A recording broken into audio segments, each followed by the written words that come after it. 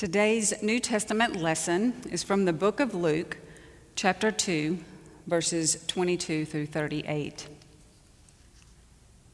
When the time came for their purification according to the law of Moses, they brought him up to Jerusalem to present him to the Lord.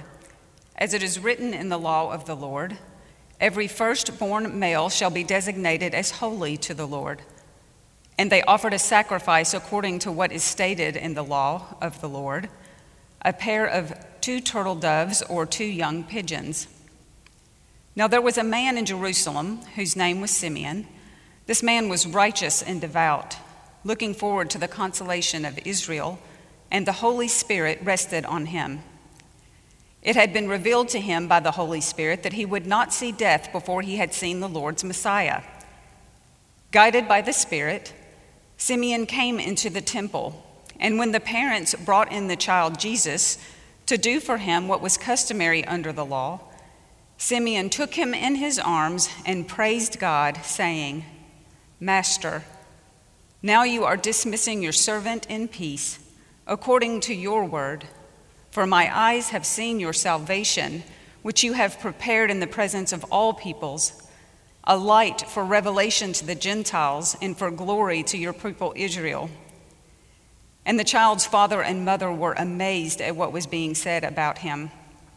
Then Simeon blessed them and said to his mother Mary, "This child is destined for the falling and the rising of many in Israel, and to be a sign that will be opposed, so that the inner thoughts of many will be revealed, and a sword will pierce your own soul too." There was also a prophet, Anna, the daughter of Phanuel, of the tribe of Asher. She was of great age, having lived with her husband 7 years after her marriage, then as a widow to the age of 84. She never left the temple, but worshiped there with fasting and prayer night and day. At that moment she came and began to praise God and to speak about the child to all who were looking for the redemption of Jerusalem. This is the word of God for the people of God. Thanks be to God. Well, last week we concluded our sermon series on the family tree with a focus on the prophecy of Jesus, and next week we'll start a new series on the preaching of Jesus. And so today we sit there in that in-between, which is perfect because today's text is a transition text. It takes us from the Annunciation and the birth of Jesus into the life and the ministry of Jesus. And Luke uses this moment where Mary and Joseph bring Jesus to the temple for his dedication, to tell us a little bit more about what his identity is and his purpose is. It adds to what we've already learned in the earlier birth narratives. And there's just a lot that's happening in today's text. So the first thing we see is that Mary and Joseph were being obedient to the law. They were doing everything that was required of them, the text says. They had previously circumcised Jesus on the 8th day, and they had given him the name that the angel of the Lord had commanded them to give. And now they were making their way back to the temple to offer the sacrifice that was required for the purification of Mary after childbirth. Now, what this means is that after a woman gives birth in Israel, she is considered unclean for a period of time. And during that period of time, which if you have a son, it's 40 days, or if you have a daughter, it's 80 days, you're not allowed to touch anything holy or to enter the temple. Now, we find ourselves where that period of time has ended for Mary, and they're coming to the temple to offer their sacrifice to God. Now, the scripture says that this offering is a lamb and a pigeon. But the text that we read today shows us that that's not what Mary and Joseph brought to the temple. They actually brought 2 young pigeons or 2 turtle doves. So what that tells us is that they were offering what was referred to as the offering of the poor. So when we consider the fact that Mary and Joseph brought the offering of the poor, we can understand that God has sent Jesus, the Messiah, to be born to parents who were living in poverty, who had very little resources. So Jesus likely knew intimately the insecurities that can happen in life, the struggles and the difficulties, the cruelties, particularly when you come from a poor family. And it's not really surprising that God would send his son to be born in the midst of a poor family, because all throughout the Old Testament we see that God has a preference for the poor and loves the poor. In fact, we see elsewhere in Scripture Jesus saying to a man who wanted to follow him, "Foxes have holes and birds of the air have nests, but the Son of Man has nowhere to lay his head." Now, knowing this about the life experience of our Lord, it should soften our hearts and it should move us to compassion, to follow his command to care for the poor. In fact, Jesus made this point very directly in a parable in Matthew when he said, quote, "Whatever you have done for the least of these, you have done for me." So in essence, what he was saying was, whenever you care for the sick, when you show mercy to the poor, feed the hungry, clothe the naked, give something to drink to the thirsty, you have done these very things for me. Jesus wants us to see his face in the face of the poor. He wants us to love them the same way that we love him. And if that doesn't move us to missional action, I really don't know what will. Now, the second thing that we see happening in today's text is the Holy Family is bringing Jesus to be dedicated at the temple. Now, according to Israelite law, the firstborn, whether animal or human, must be presented to God as a holy offering. The firstborn, like the first fruits, were considered to be of utmost value. They were considered to be the best part of the crop and the most important offspring of families. The first animals were given as a burnt offering, while the firstborn sons were set apart as holy for service to God. But in practice, the firstborn sons could be, and often were, bought back or redeemed from God through the payment of 5 shekels, which is about a month's worth of pay. Now, this money was given to support the temple priest, who would then serve in their place. So when you come to the temple and you dedicate your child to God, it's essentially about remembering and celebrating the fact that everything that is valuable and precious in life is a gift from God. Some of you may have had this experience, but I distinctly remember dedicating each of my children to God even before I had met them. I had a longing in my heart for each one. And before we had Sarah, my first, I prayed over her before she was even conceived, knowing that if we were blessed with a child, that she would be a gift from God. And before we adopted Heather, I prayed over her before we even met her, knowing that if we were blessed with a second child, that she too would be a gift from God. And this was my way of acknowledging and surrendering to the reality that in life there's so much that we're not in control of. I knew that neither one of them belonged to me.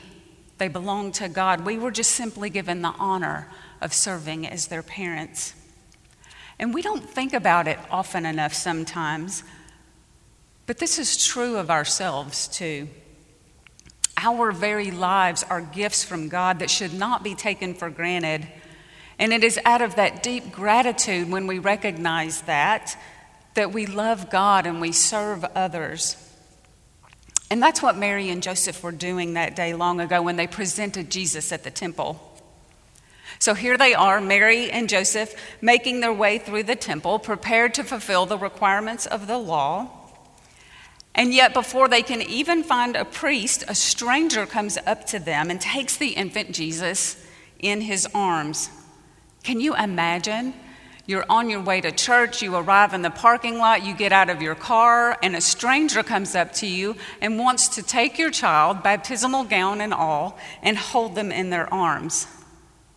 I wonder if Mary hesitated, or if she knew instinctively that Simeon was a devout and holy and honorable man. And if this wasn't enough disruption, then an elderly woman joins in and she begins speaking all of these strange, unfamiliar words over this child. It must have been pretty incredible and maybe a bit bewildering. But imagine this scene from the perspective of Simeon and Anna. How lovely it must have been for this aged man to cradle an infant Jesus, knowing that he was God's Messiah in his arms. The blessedness of that moment, a moment that he had been yearning for his entire life. I imagine him, once he got that nudge from the Holy Spirit that this is the family, he is the one, that he rushed over to them with his arms stretched out, anticipating touching the Christ child. I can just imagine the joy that he felt. And the text says that Mary and Joseph were amazed by what both of them were saying. Have you ever seen anything like this happen today? Well, let me share a story with you. I have a friend, and she has 2 sons. And her oldest, she took one time on a special field trip. They went to a play together, just the 2 of them. It was intermission, and they had gone out to the lobby. They were getting refreshments. They were standing there waiting to go back in. And all of a sudden, this lady came up to them and started speaking prophetic words over her son. Can you imagine?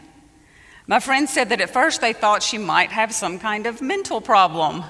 But the longer that they listened to her, they could just sense a powerful spiritual presence around her and wisdom in her words. So this really small woman prophesied over this really tall young boy that one day he would become a powerful preacher and spiritual leader. Can you imagine? To say the least, they were amazed and a bit bewildered. This lady, this complete stranger, felt compelled by the Holy Spirit to speak prophetic words over her son.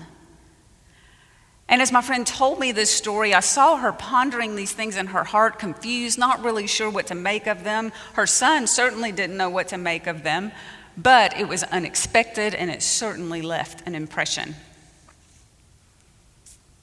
To be honest, knowing what I know about this young man, I wouldn't be surprised at all if it doesn't come true. But of course, only time will reveal if that will happen. And I just want to pause for a second and make a note here. A word of caution is in order. Not everyone who comes to us claiming to have a word from God is actually guided by the Spirit. And not every thought that we have is actually from God, even when we think it is. We must always test the spirits in ourselves and in others, and we cannot do this alone. We must engage in spiritual direction conversations, particularly with those who are further along on the discipleship path than we are, particularly with those who have the gift of discerning the spirits. And most certainly, we have to engage in deep moments of communion with our Lord in prayer. God certainly used Simeon and Anna in a powerful way. And it's pretty amazing the role that they played and the truth that they shared. So Simeon shared his prophecy first. He first directed his words to God and then to Jesus' parents as a blessing. And then very specifically, he speaks to Mary. And he doesn't hold anything back. Simeon rejoices that Jesus was God's salvation, a light for the revelation to the Gentiles and a glory for the people of Israel. His words point to the blessings that this child will bring to many, but they also point to the hardship that he will endure. And he predicted the sword that would pierce Mary's own soul. He explained that Jesus would provoke strong reactions from people, both positive reactions and negative reactions. And he said the reaction of the people comes from their heart. It will reveal their heart, and it will be the cause of the rising and the falling of many. Those who are humble and open to Jesus' message will be lifted up, and those who are arrogant and proud and reject Jesus' message will be brought low. So while Simeon spoke directly to God and specifically to the parents, Anna, on the other hand, directed her prophetic words to all who were waiting for the redemption of Israel. Now, I have to tell you, there's something in the text that really frustrates me at this point. It's really puzzling to me why her words were not included in the text. Wouldn't you like to know what she said? I sure would. Nevertheless, let's set that aside for a second, and let's pay attention to the fact that Luke presents this one man, this one woman, both prophets, who together give us a sense of the magnitude of Jesus' divine purpose. Now think with me for just a moment how this one man and this one woman readied themselves for this one holy moment. What had they been doing? Both were devoted servants who spent their lives in prayer and worship.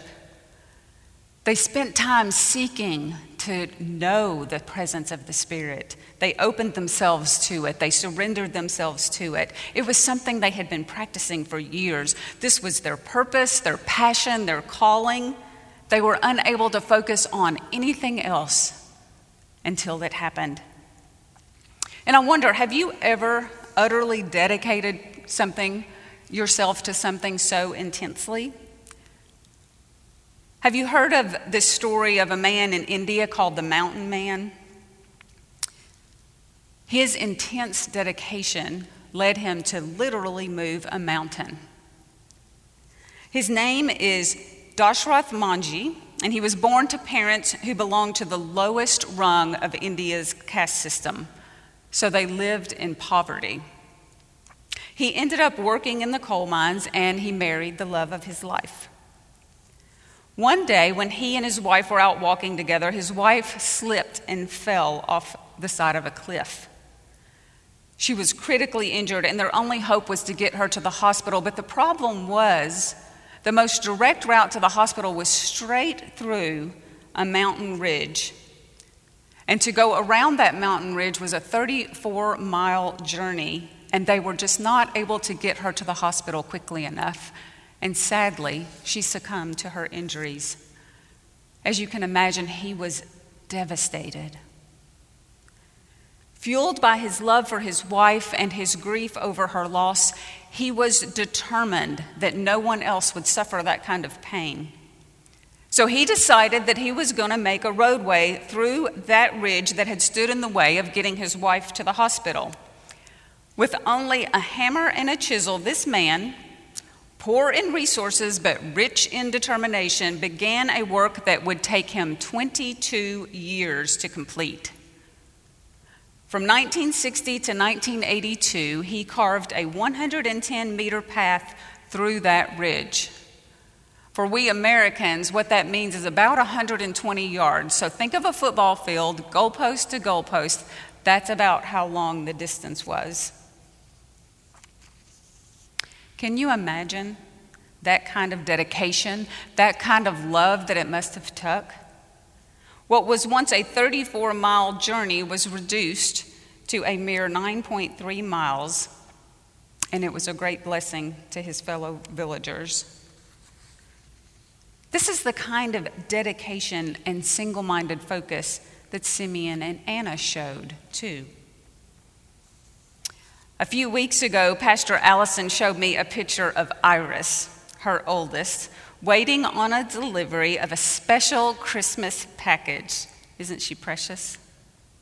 She was so excited about getting her very own nativity scene that on the day that the delivery was to arrive, Iris longingly waited by the window for the package. In fact, she waited with such intense anticipation that she wore herself out and fell asleep. Just look at her slumped across the couch there, her precious hand just glued to the window, waiting. It must have seemed like an eternity in preschooler time, but you'll be happy to know that the package arrived and that she loved it, and it was totally worth the wait, and it brought so much joy to her. Simeon and Anna waited not for a few minutes or part of a day or even weeks. They waited for years, preparing themselves the whole time, practicing their faith, holding firm to their hope. Jesus says, "Blessed are the pure in heart, for they will see God." Simeon and Anna were pure in heart. They were dedicated to the one thing that Jesus would later proclaim was necessary: to spend time with the Lord, to sit at his feet in open, humble, attentive, expectant waiting. And when we intentionally dedicate ourselves to doing this with pure hearts, we too will see the presence of God all around us, even in unexpected places and in unexpected faces. May it be so.